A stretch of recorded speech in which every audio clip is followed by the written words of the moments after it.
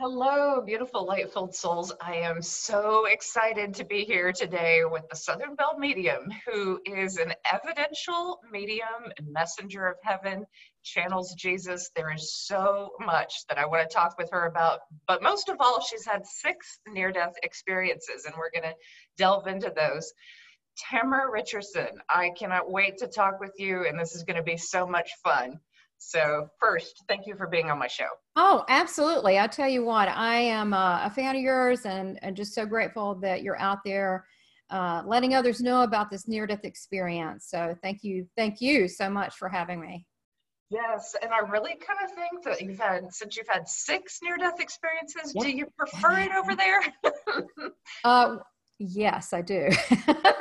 You feel like a drum roll, but I think I'm getting a tune-up. And I do like it over there. Every time I'm there, I get a tune-up. I get information. I don't want to promote it too much, or we're going to have a lot of people having a lot of NDE. So, but it's beautiful. It is paradise what I saw. So, of course, Yeah. I liked it. Are you kidding? It's all about love. I wish we could be more like that here. Amen to that. So the first one, I believe, and I may have these Yeah. out of chronological order, but did you have a nail go through your head? A nail gun? Yeah, that, again, that just feels like that's followed by a joke.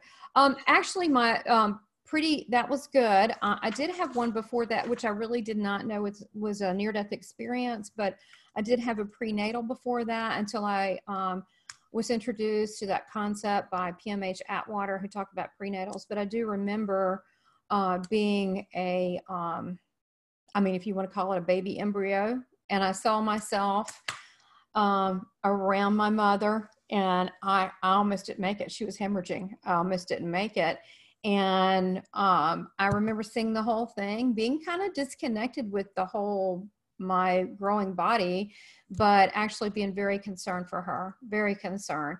So that was, I never, it's funny. And these came out, a lot of people go, how did they come out? Well, over the years, it came out in dreams. Eventually, I got a lot of regression on this stuff, and just reams of information came out. So they came out spotty. But yeah, when I was 3, I was playing in this antebellum big Southern belle type home, and it was nice. I don't know what a nail was doing there, but it was under the dresser, and my cousin and I were playing hide and seek, and I was bouncing because I was like Tigger everywhere I went, and it was a nailed underneath, and it on the nail head, and it pierced through my skull. So I literally had a hole in my head 2 years, because when it happens to your skull, you have to let it grow back. But I thought it was water, passed out, looked above my body, and saw, which to me, I believe and know to be true now, was an angel of God. It was about 8 or 9 feet, bright, very glowy, so bright. And I just knew that this was my guardian angel. I just knew this, and put the hands over my head, like healing it. And then I heard, and I saw these beings of light popping in. There was like a Gone with the Wind staircase, and all these beings of light kept coming in. And, of course, like, how many people did I know at 3? You only know a couple of people at 3, but there was a lot. And then I knew a voice. It wasn't just an oral voice, but it was just a permeating knowingness. It said, "This is not your time. You have much to do." And all the beings of light was like, "Okay, then." And they just started leaving. And so, long story short, my grandmother ended up on the scene, like, "What's going on?" My mom was like, "Shake it off." And my grandmother took me to... Did you see your body? Saw my body above, and I didn't really care so much. I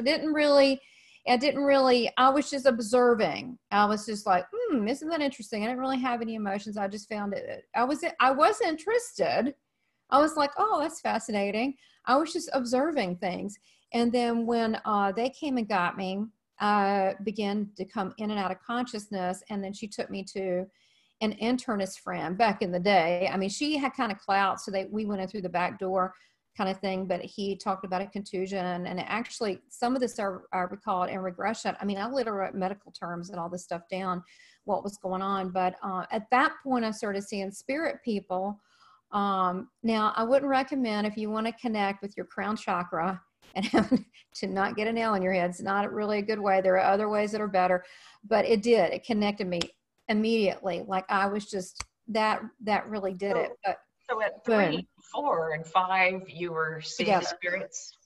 So 4 was a car wreck. My mom was seeing this guy. She was like really smitten because he was like really groovy looking and hip and good looking, you know, and in Hickory. And that was like the deal going on back then, him. So she wanted to introduce me to him. So we all went out together, and it was snowing and ice and whatever. And they got, he used to be a DJ. So we went by his work, and I remember going through records and so forth. And so, because he said you can have whatever free you want. So I'm going through that. And then we ended up leaving, and they were arguing because she wanted to get married. He wanted to get some more money before they got married. And so he slammed on the brakes, hit a tree, and I wedged through the windshield, and I was really cold and wet and afraid. And then I was confused about placement of where I was, like my body. I couldn't understand where my body was. And I literally went down the tunnel. Now, I've heard only 20% go down the tunnel. I went down the tunnel. Like I just going down a tunnel, and it was dark, very dark, and I'm cold. And then I see like a pinhole light, and at the end was, it got closer to me, and it was Jesus with the holes in his hand. And then he had people behind him that I felt I knew that were my family, but not any in this life, but yet I knew they were family. And did Jesus look big and bright the way the angels looked, or did he look very human? In this state, he had his hair blowing back like he was in a rock video. I am not making fun of Jesus, okay? But it just reminds me of what is it, Ricky Bobby? Do you like the rock star Jesus or the baby Jesus? He looked like the rock star Jesus, but he did have the holes in his hands, not his wrists, they were hands. And he said, he told me without words, telepathy, with his mind, he said, I had to go back. And when I saw him, I wanted to stay. I didn't know where I was, but I want to be with him. And he said, no, you have to go back. And I said, I can't go back to the life that I had, because at that time, my mom now was with this guy, and he didn't have any money. I used to be at a place that had a lot of money, my grandparents. And he was also sexually molesting me. And I didn't know how to say those words. So I just didn't want to go back to this life. And so so he said, you can and you will. Like, he was serious. He said it like, you can and you will. And he goes, but I'll always be with you. And then the year before, a few months before, I had there was an egg that was outside of where we were staying. There was an egg, and I didn't realize it was a bird's egg. I thought it was a ball, and I bounced it, and I had just grieved a whole year that I killed a human thing. And someone behind Jesus said, don't worry, we have your bird. It's okay. So to me, that was just like so comforting. Yeah, I know, because it would destroy me. Yeah, that you're taken care of at that level. And there's so many guides and ancestors we're not even aware of. And that's confirmation, your story. Yeah, I did not know who they were, but yet I knew them. But they were saying the bird's okay, but they knew that my heart was crushed. I just was like, how could I hurt another living being? I didn't realize.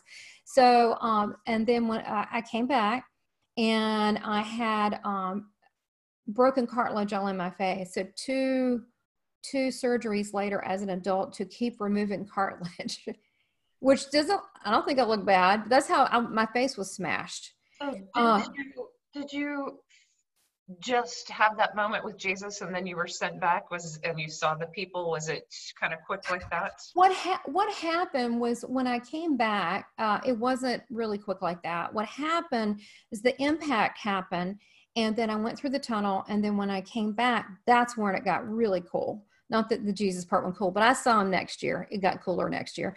So when I came back, I was, my spiritual eyes were completely open, and I'll say it in that way. I was looking at the situation in reality as we know it, and there were some kind of country redneck guys trying to pull that car out of with the chain, trying, there was the driver's side, no one was hurt but me, was crushed on the door, and he was trying, there were two guys trying to pull it out with a Wagoneer. And yet I was in my mom's arm. I was in and out of consciousness, and I'm looking at that, and to the right, I'm seeing that angel, and it's brilliant, and it's huge. It's 9 feet, and it's fiery. It's got red in it, but it's also got gold. And it almost felt like a rip in the universe was open. And then I looked across the street. We were actually crashed into a tree at a park. So it was no park open because it was like, I mean, I don't know, 30 degrees. It was snowing and icy. It was a bad day. But I was seeing Native American Indians, like a mother, father holding a baby, making fish on a wooden stick. And then I saw a lady with looked like a Gibson girl with a tiny waist with a little buggy, and then a guy with a top hat, and they're walking through the park. Well, what I'm saying, I'm seeing different dimensions and layers of time happening at the same time that aren't really there. And then I look in the sky, and there's a hot air balloon. But then it gets really cool. Not that that's not cool. But then I look to the left, and there's a fire station. Nobody's there, you know, bad weather and all, but fire station. And there's all these spirit people everywhere. I mean, like, I don't know, 300, a lot. And they have different time period outfits. And the firemen have outfits on that look like the 30s and 40s. They didn't look modern. And they were very friendly. They were there to help. And one lady comes up to the car and sticks her head in. Now, no one can see this but me. And they're okay. I was the one who got stuck in the windshield. I went into the windshield because I wasn't in a car seat, because they didn't have car seats back then. They didn't enforce that. And so she leaned her head in. She's a spirit person. And she said, "Hi, I'm Judith Hefner." And she started saying that my grandmother knew her mother and used to go to her jewelry store. And it's so nice to meet you. And then I heard all these whispers. And it was like, she's the one who carries our voice. She's the one who's going to carry our voice. She's the one who carries our voice. And then I looked behind, and I saw people in the back seat. And one was a little girl named Catherine. Come to find out, really recently, I found out, I never knew that my grandmother, because there were so many people in her family, had a sister that died at 9 or 10 years old. And her name was Catherine. So I think that was her in the back seat. So, but while this is going on, I'm seeing different dimensions, but they were, I could see them fully, just like I can see and talk to you. I mean, it was just like that.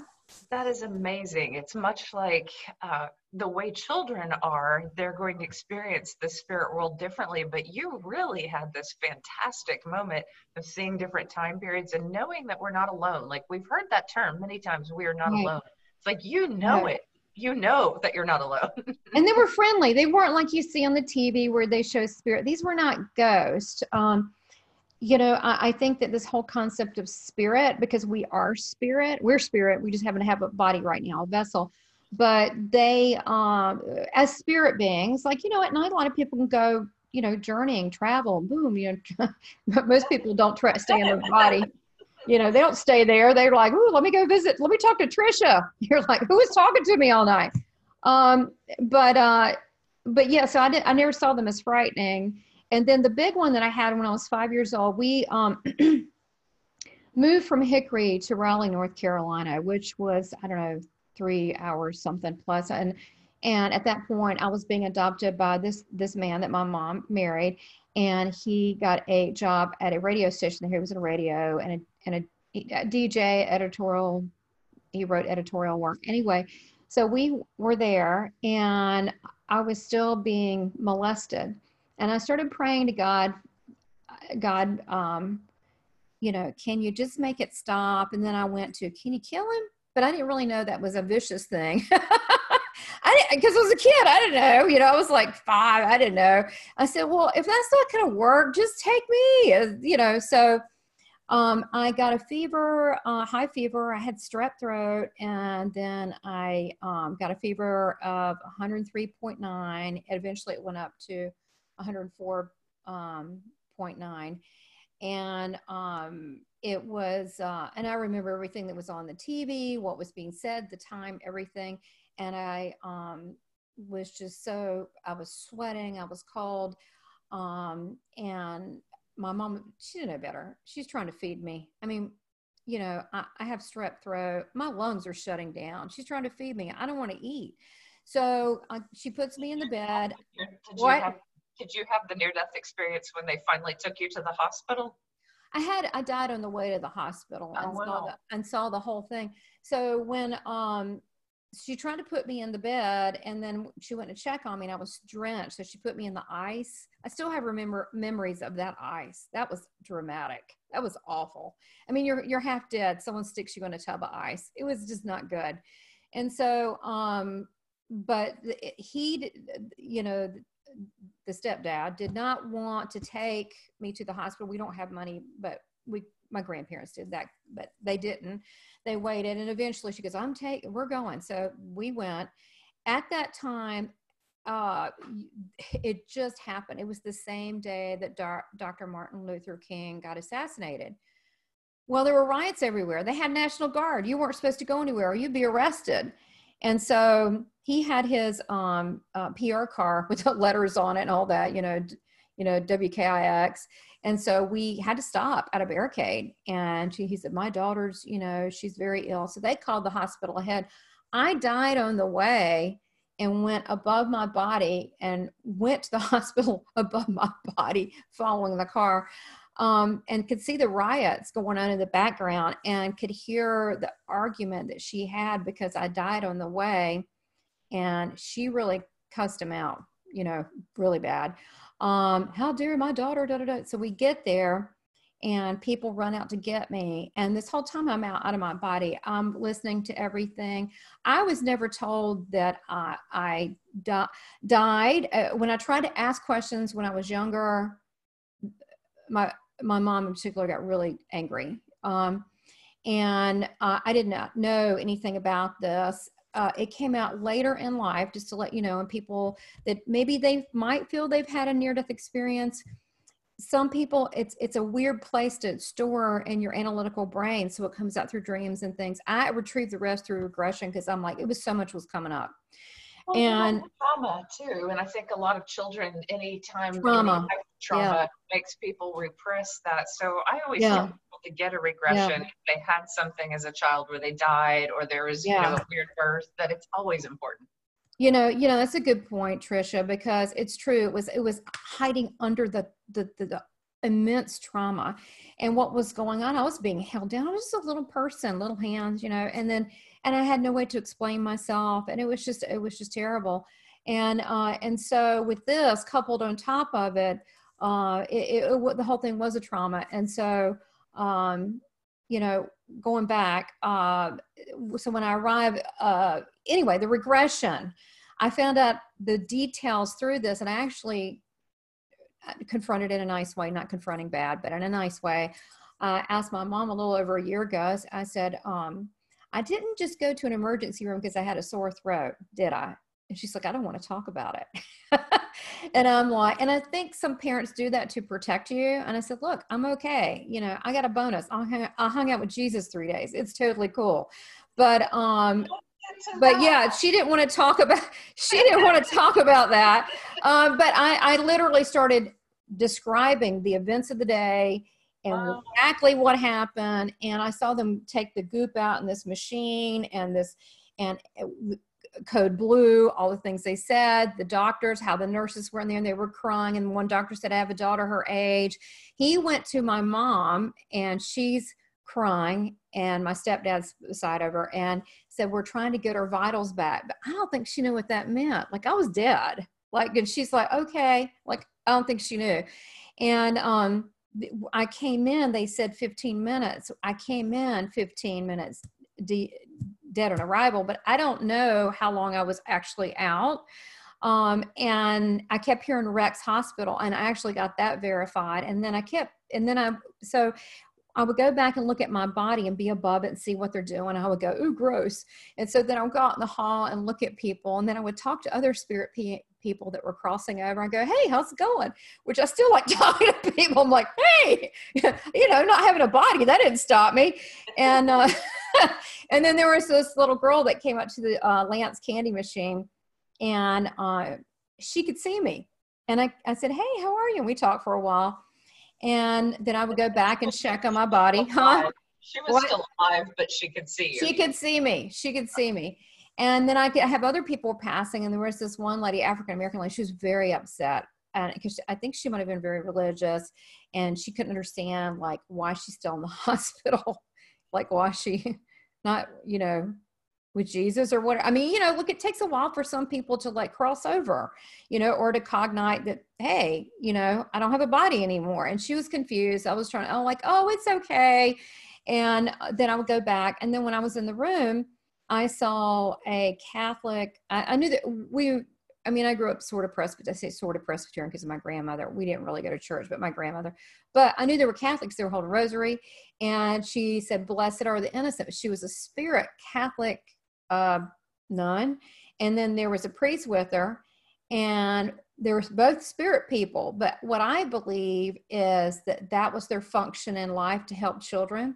So anytime that ministry happens, boy, when people commit to something, to their job, and there they are. And she said, blessed are the innocent. And they were praying over my body. And I was just observing, watching everything. I really didn't have any emotion. I was just observing. And I was very happy to be out of my body. I felt like I was fast as a bullet. I was like, look how fast I am. And I felt so alive and so happy.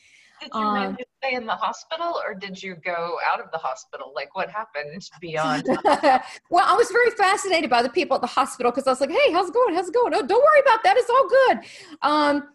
So then when I saw them, then instantly I was no longer in that room, because everybody was crying over my body. It was kind of sad. And I was watching them, and they were there. Kind of find out, a couple years ago, I found out that used to be a Catholic hospital.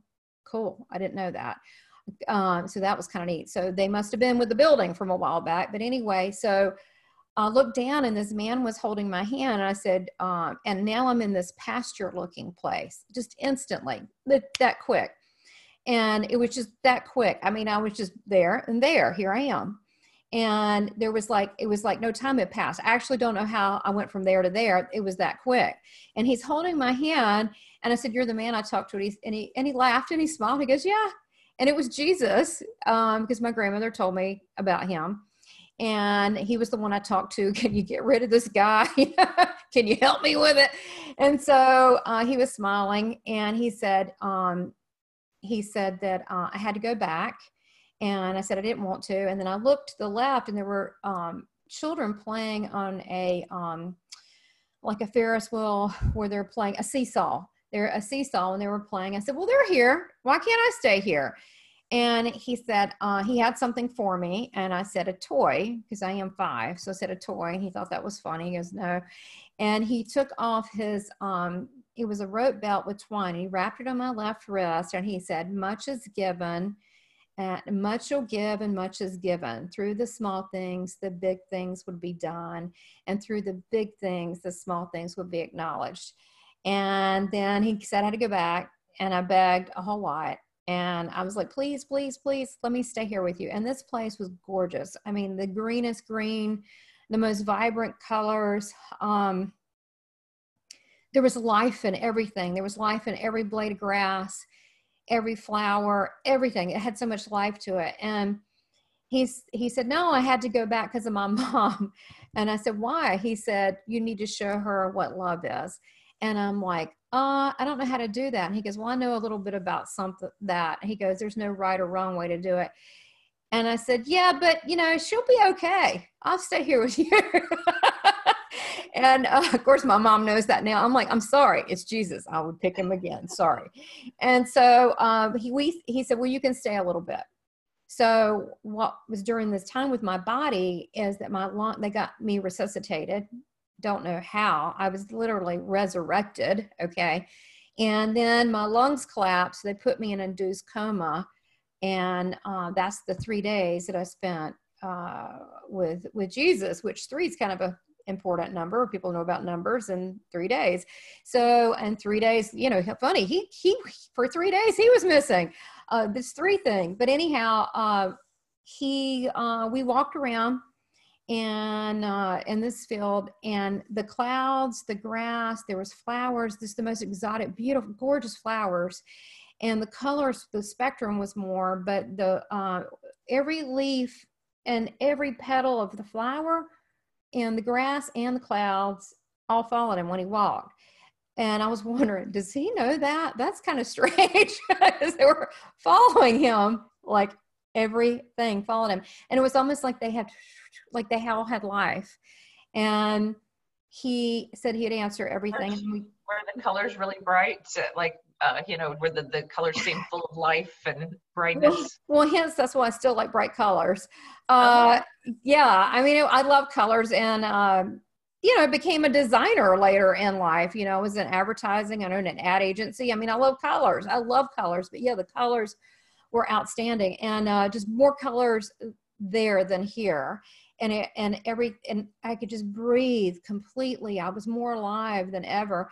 And he said, well, we can sit over here. And it was a big rock we sat on, and it was in front of this really big tree. Now, I felt I couldn't go past that tree, or I couldn't come back.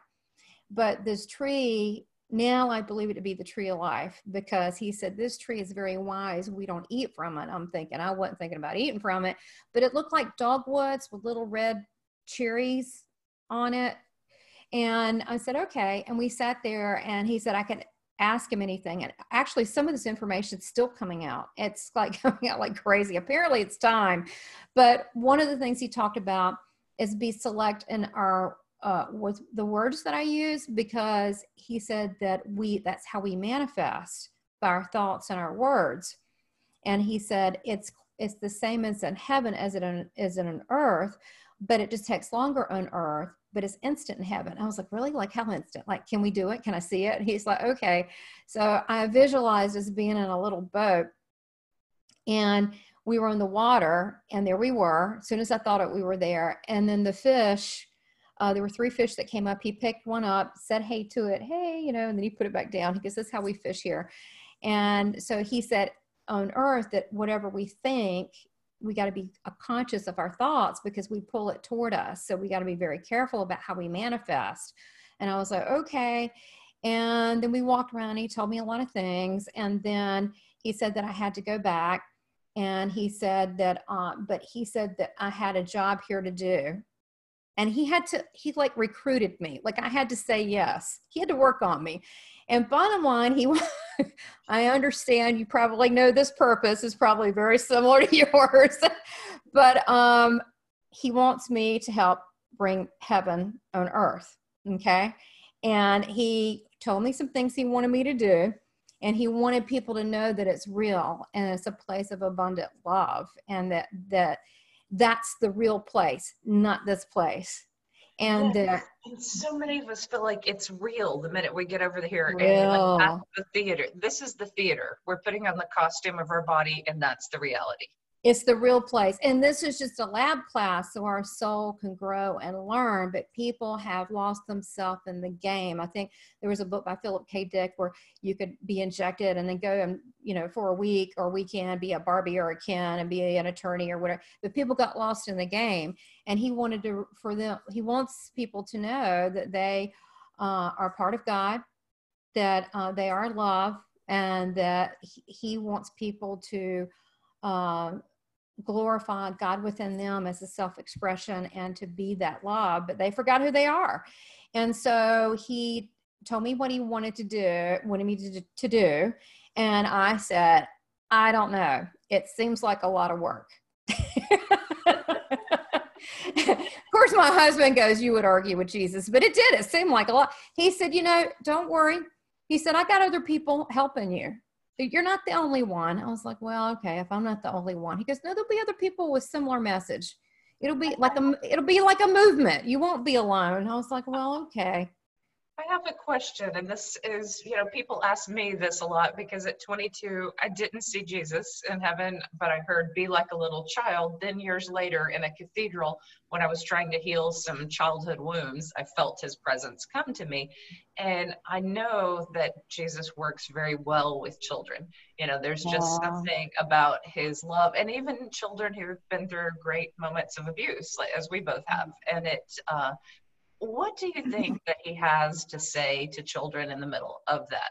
Like, what do you think he has to say to adults who are trying to get rid of that trauma? Because, you know, some of us are out there talking about it openly, moving beyond it, and some people are still deep in it and still dealing with the pain. Wow, that's real. I get that. Okay, so first of all, I'd like to make my 2 cents, and I'll tell you what Jesus says. Now, we haven't gotten into it yet, but I also channel Jesus. I'm also a Christ channeler. Another thing he wanted me to do, to come out and do, very uncomfortable. Thanks, Jesus. But people that know me know that in readings he comes through all the time. But you know, now it's public. And so anyhow, so let me tell you my 2 cents on that. I feel like with my own 4RS, people that are going through or are going through now, have gone through, maybe they're an adult, haven't really looked at this or dealt with abuse. I think a couple things where I can stand now and look, the grown me versus the little abused, I'm a victim, scared me, is, first of all, the harsh truth is we all agreed to go through it, not to be abused.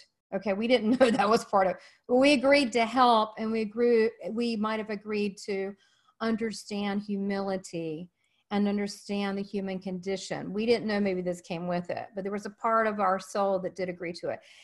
The other part is like a layer of an onion. I think mine's all gone, and then every now and then there'll be a little, you ever notice that? A little, there, whoop, there. Oh yeah. It'll pop up, and I'll go, oh my, and every now and then it'll be that little scared girl. It's not a lot, okay? But I think that's I'm okay. I keep working on this. I've worked on it most of my life, about working on releasing hurt. And I think the biggest thing now as an adult is that when we see people that remind us of the way we might have been treated by family or whoever as a child, we see that in life. And I think now it's just honoring your own soul and having boundaries. And that's why, matter of fact, I think it was a post you wrote recently, and I really loved it. It was like, I've got to actually print that out and put it in a frame. And it was saying that something to the effect that you have made a post that wherever you're journeying, that if someone doesn't elevate you or encourage you or show loving support, that you can break that contract with that person. I mean, a spiritual or an emotional one, like, I'm done with you, our friendship's done. It doesn't even have to be word said. It just could be like, you owe you first to love you.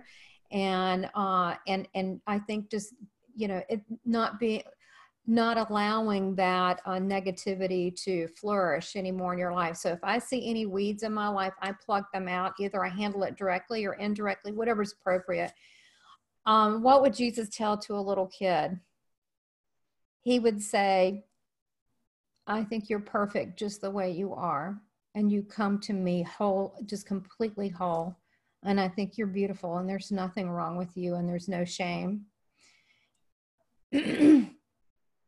And what would he say to an adult that has been through abuse? The same thing. The same thing. He would say the same thing. He would also say, be encouraged that my Father's grace dwells deep within you. So now you understand the depths of pain and what it feels like. Sin no more, and treat others as your brothers and sisters, and give them the love that I give you. And don't be like what you've seen, but be greater than that, for there's greatness in you. Walk forward in confidence, knowing you are loved from the Most High. That's what he would say.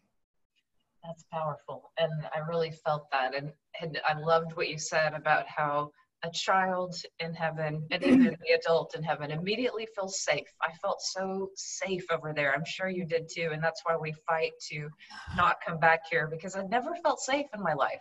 Never. And there I finally did. And so we leave that safety to come here where people are just learning lessons.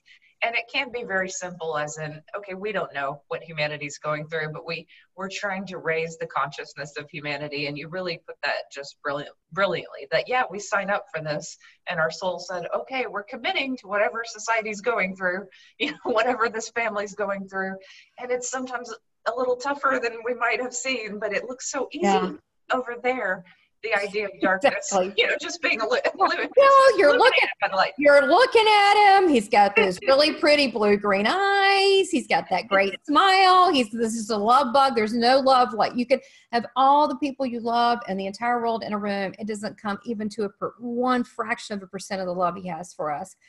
The love is so good. I could sit here, if I talk about it, I'll be hysterically in tears. It's so good. It's supernatural.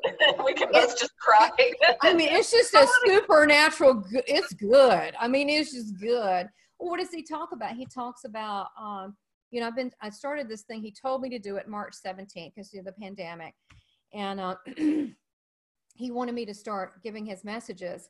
And I'm like, great. It was terrific. It was tough enough coming out that I saw spirit people and being a professional medium. This is terrific. Thanks.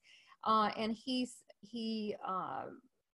so that's sort of coming out. But what he talks about in one of the messages on Jesus Speaks, he says that being his soulmates to people. He said, you knew me and I knew you way before you were here. He said, we've been soulmates. And you think about a soulmate and the concept of a soulmate. So much of us are out there trying to find that other person for ourselves, right? If we don't have them already, we're looking. That's an important thing in life. But what are we looking for that soulmate? We're looking to satisfy that emptiness, that hole, that completeness. And then once we get with someone that's pretty good, pretty close to that, it still feels empty, like it's not enough, because he is the true soulmate, in my opinion, because there was nothing I wanted when I was in his presence. It was like, I was complete. It's not really a human thing to understand that. All I can tell you is I felt complete and completely loved. And I just felt right as rain. I didn't have anxiety.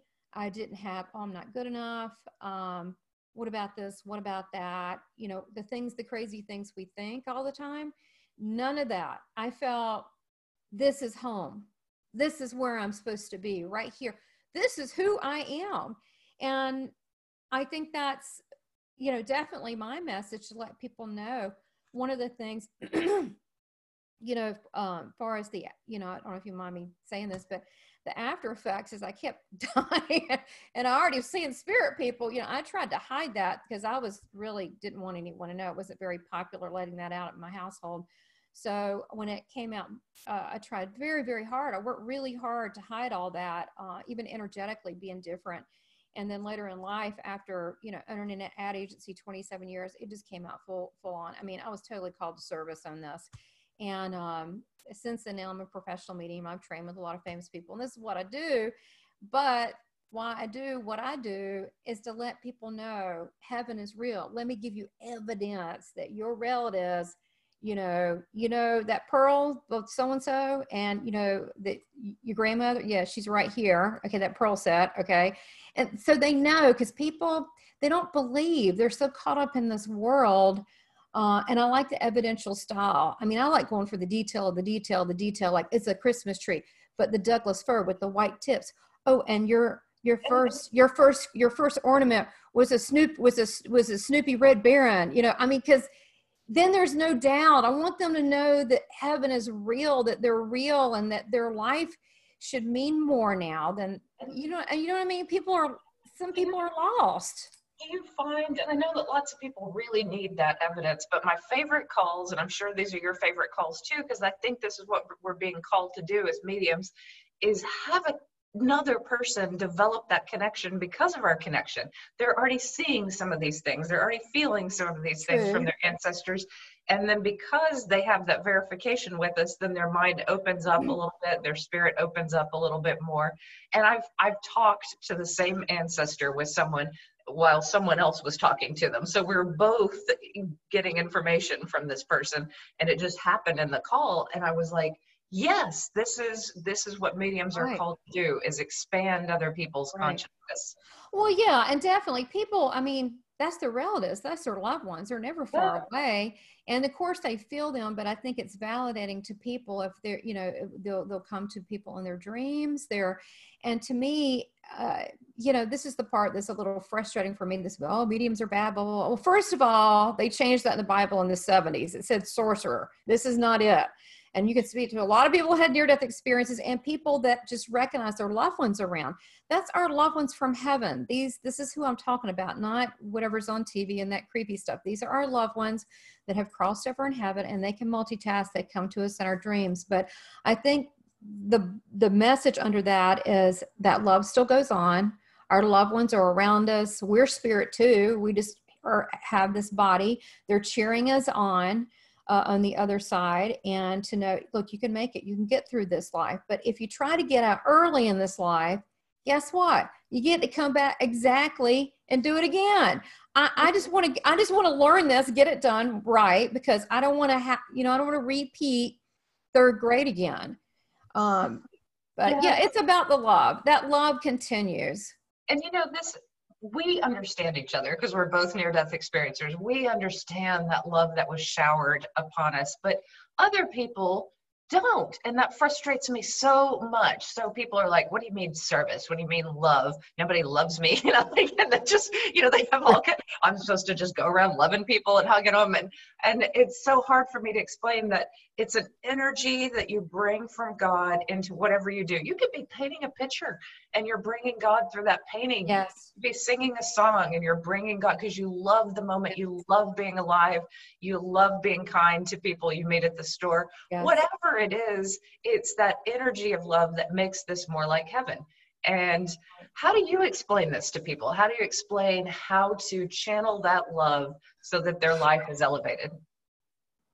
Well, I get, it's funny. I do get people that are sarcastic and so forth, but you got to think about, you know, what were you like before your near-death experience?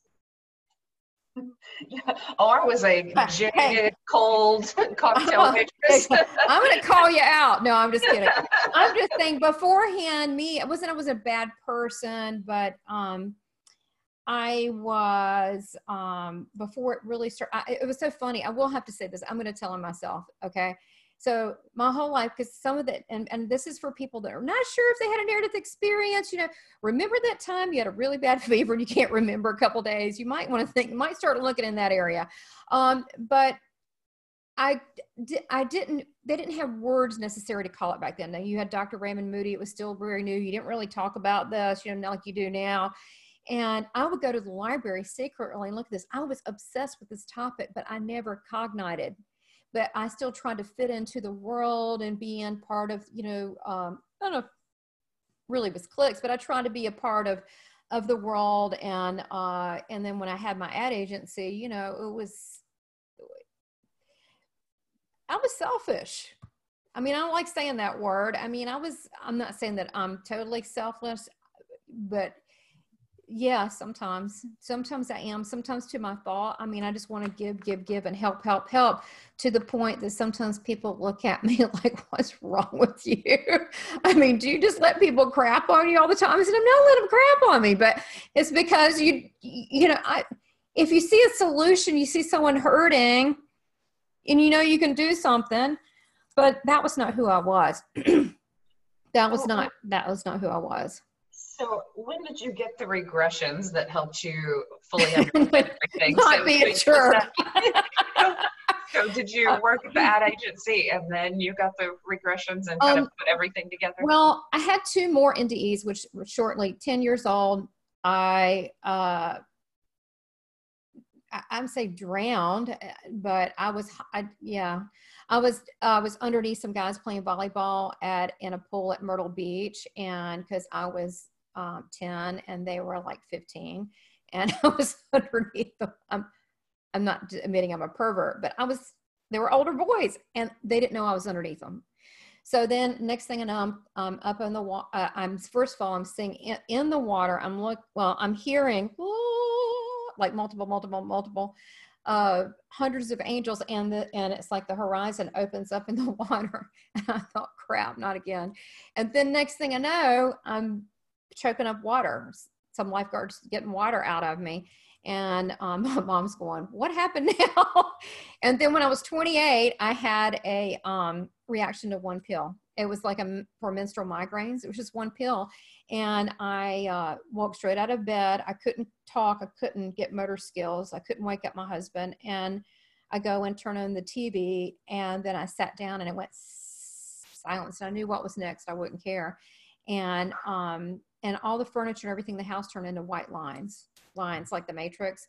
And then I was in the galaxy, and I wasn't male or female. So I didn't reach, I don't think, a higher level at that point, like going to paradise, like to heaven, like if you cross that tree, you're not coming back, like that really far. This one was kind of some galaxy place. And it was just a different dimension. But I took my finger and I poked myself into my body till I came back, because I thought, oh, I didn't take that much. It was not like my head's cut off. I can get it. I can come back. I can come back out of this.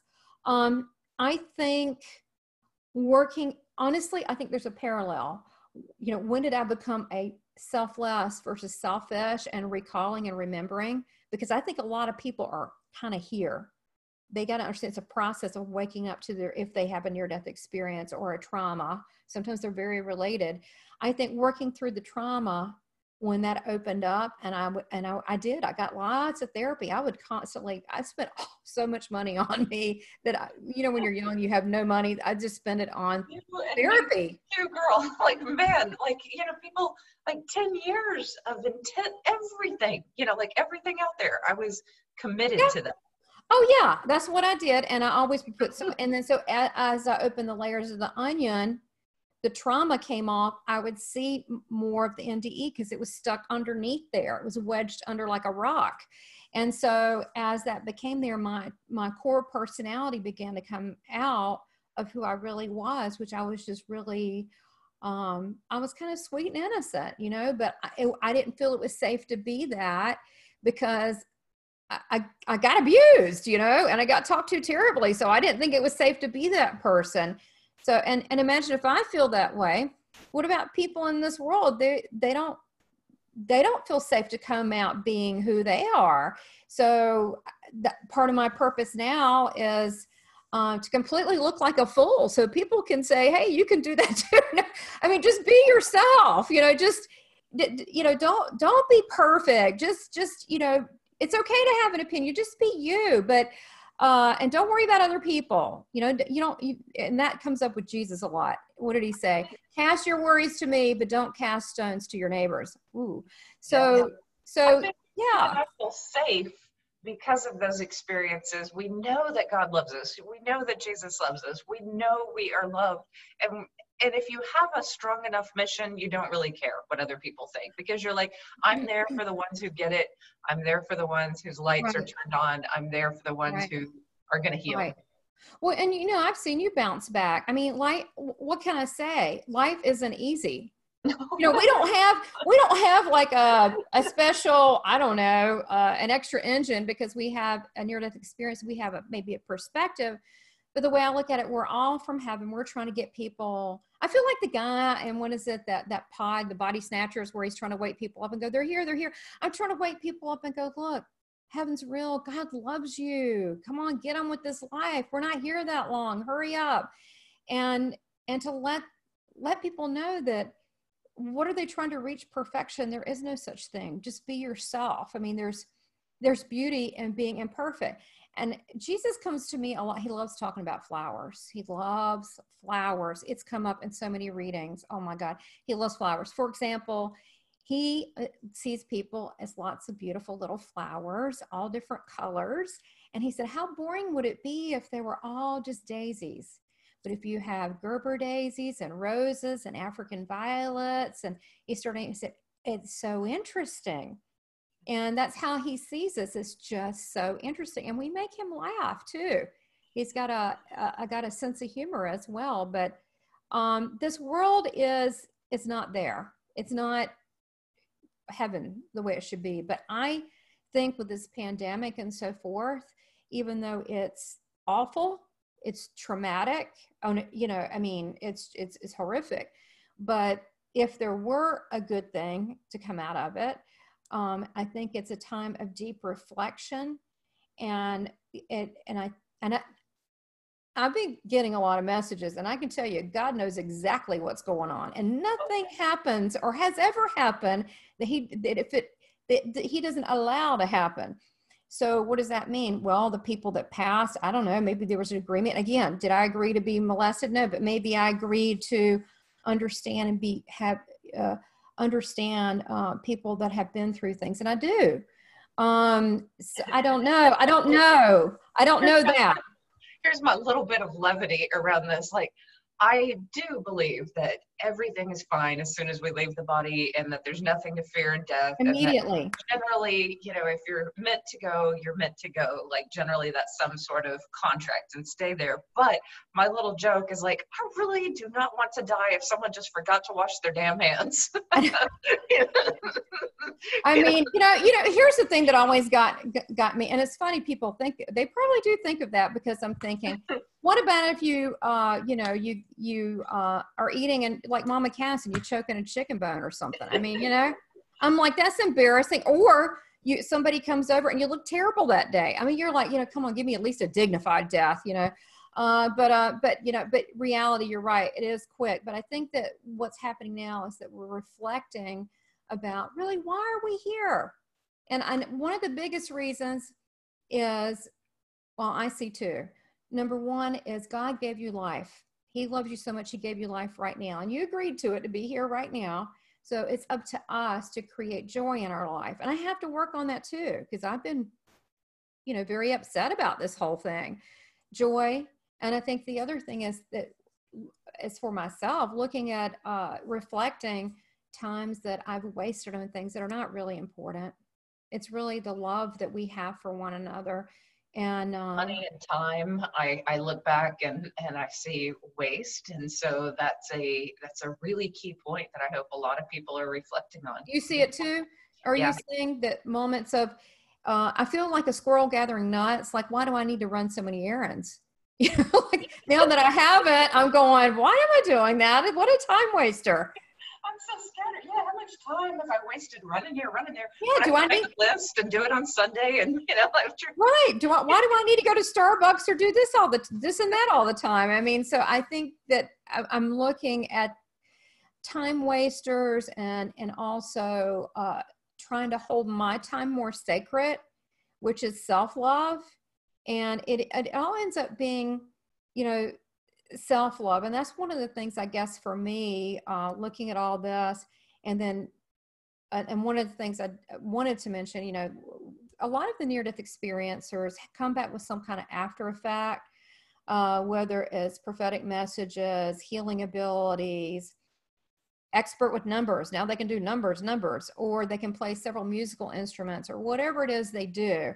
With me, you know, I was always a talker. So, you know, I talk to people all the time, in spirit and all the time. But what I get, not only with just the medium stuff, the channeling to me is very sacred with Jesus, because he means a lot to me. But communicating for us, the spirit people, what I get, you know, they're fine, is the people here, a recurring theme for me, and there's no judgment. But I just see so many people are just so down on themselves, and they have so little self-love, that I could give so many detailed evidential messages, the toothbrush of the so-and-so of the book.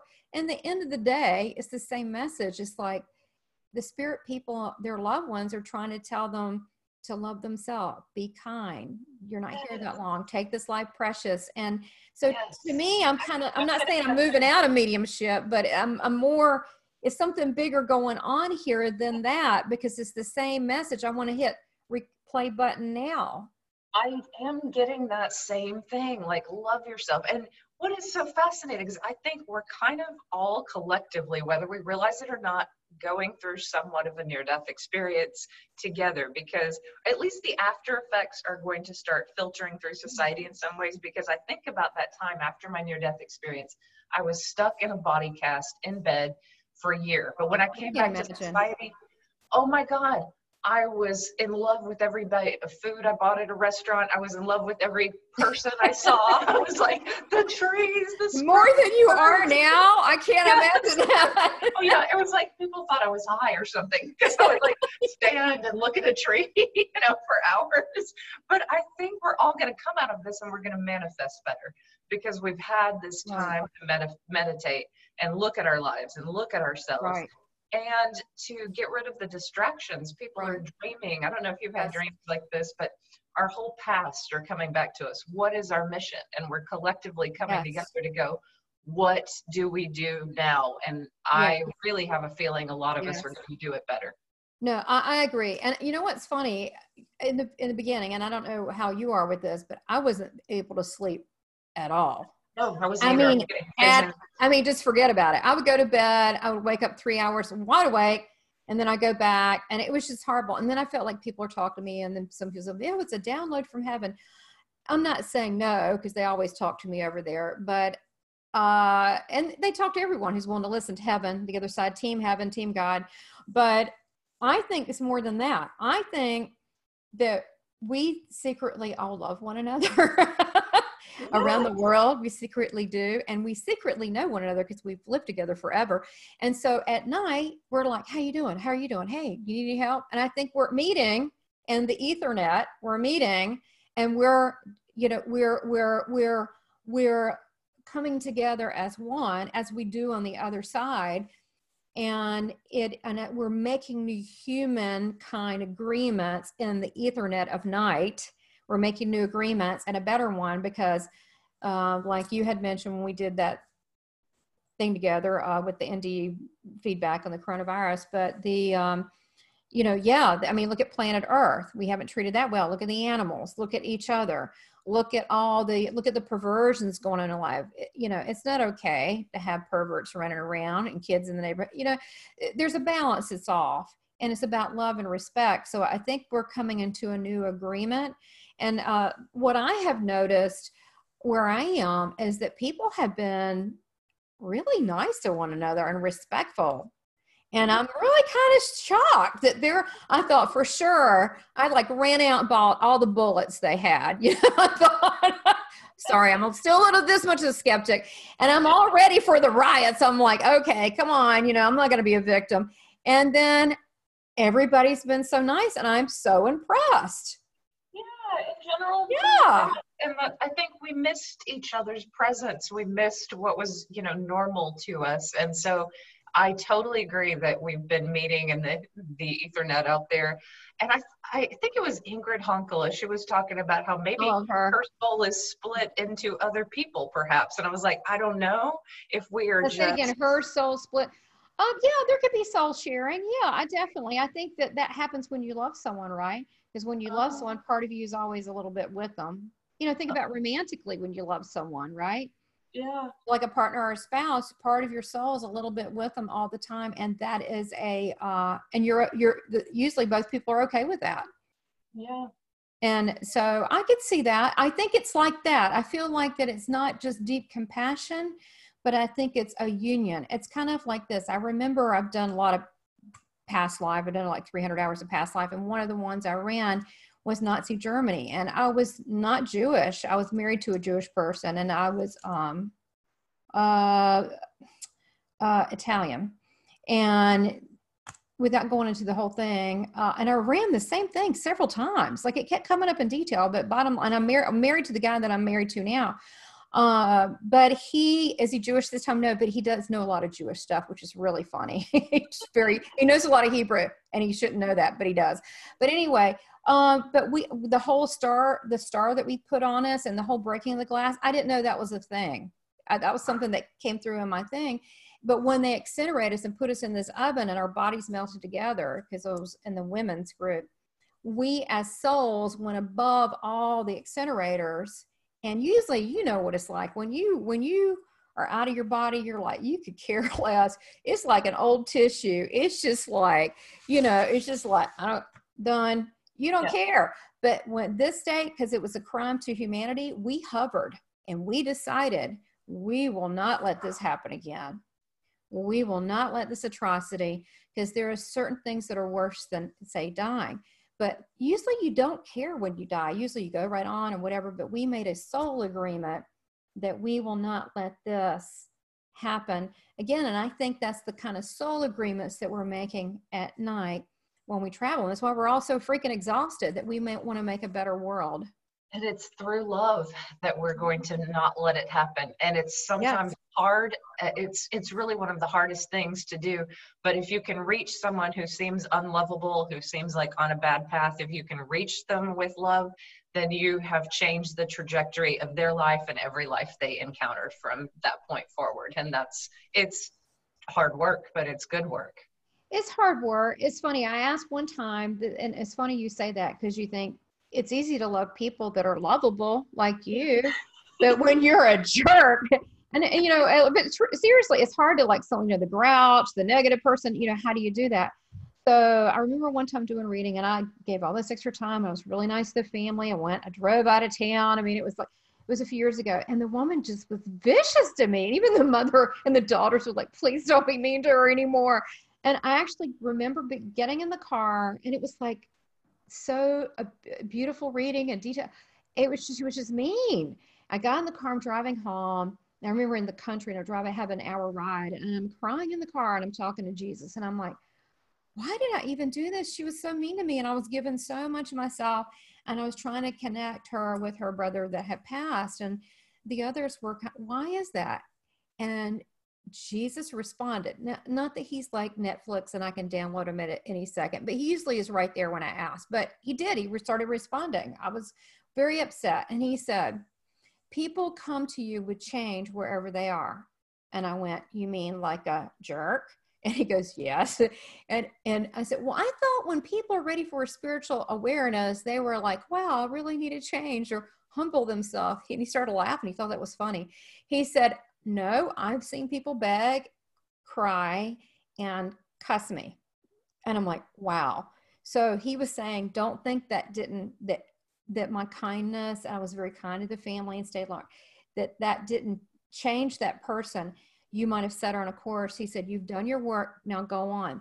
But he said, people come to their spiritual awareness at different tone levels and different, I mean, they could be cussing me out the door, you know, and they could it still could affect them later. And I was like, oh my gosh, I don't know how he was him, because that's when it's tough, is to love people that don't give you that love back. But you know what I do is I try to look in people's eyes and see God in their eyes, that spark of God in their eyes. Yeah, it's there, you know, like most of the time you can see some spark, even if it's far away, you know, like down a tunnel. It's there. It's It's a tunnel. You have to look, bring a flashlight. There it is. No. But it's there. Well, this has been amazing. And I want to remind people to check the links below so that they can see Jesus Speaks on Sundays and join Tamara's groups and connect with her. And I am going to start putting forth the 3rd annual Near-Death Experience Summit. So please look forward to that in late August. Just gathering speakers at the moment, but thank you so much for talking with me. Thank you so much. It's been such a pleasure. Oh, it's wonderful. Thank you so much for what you do and having me. Much love and many blessings to you. You too.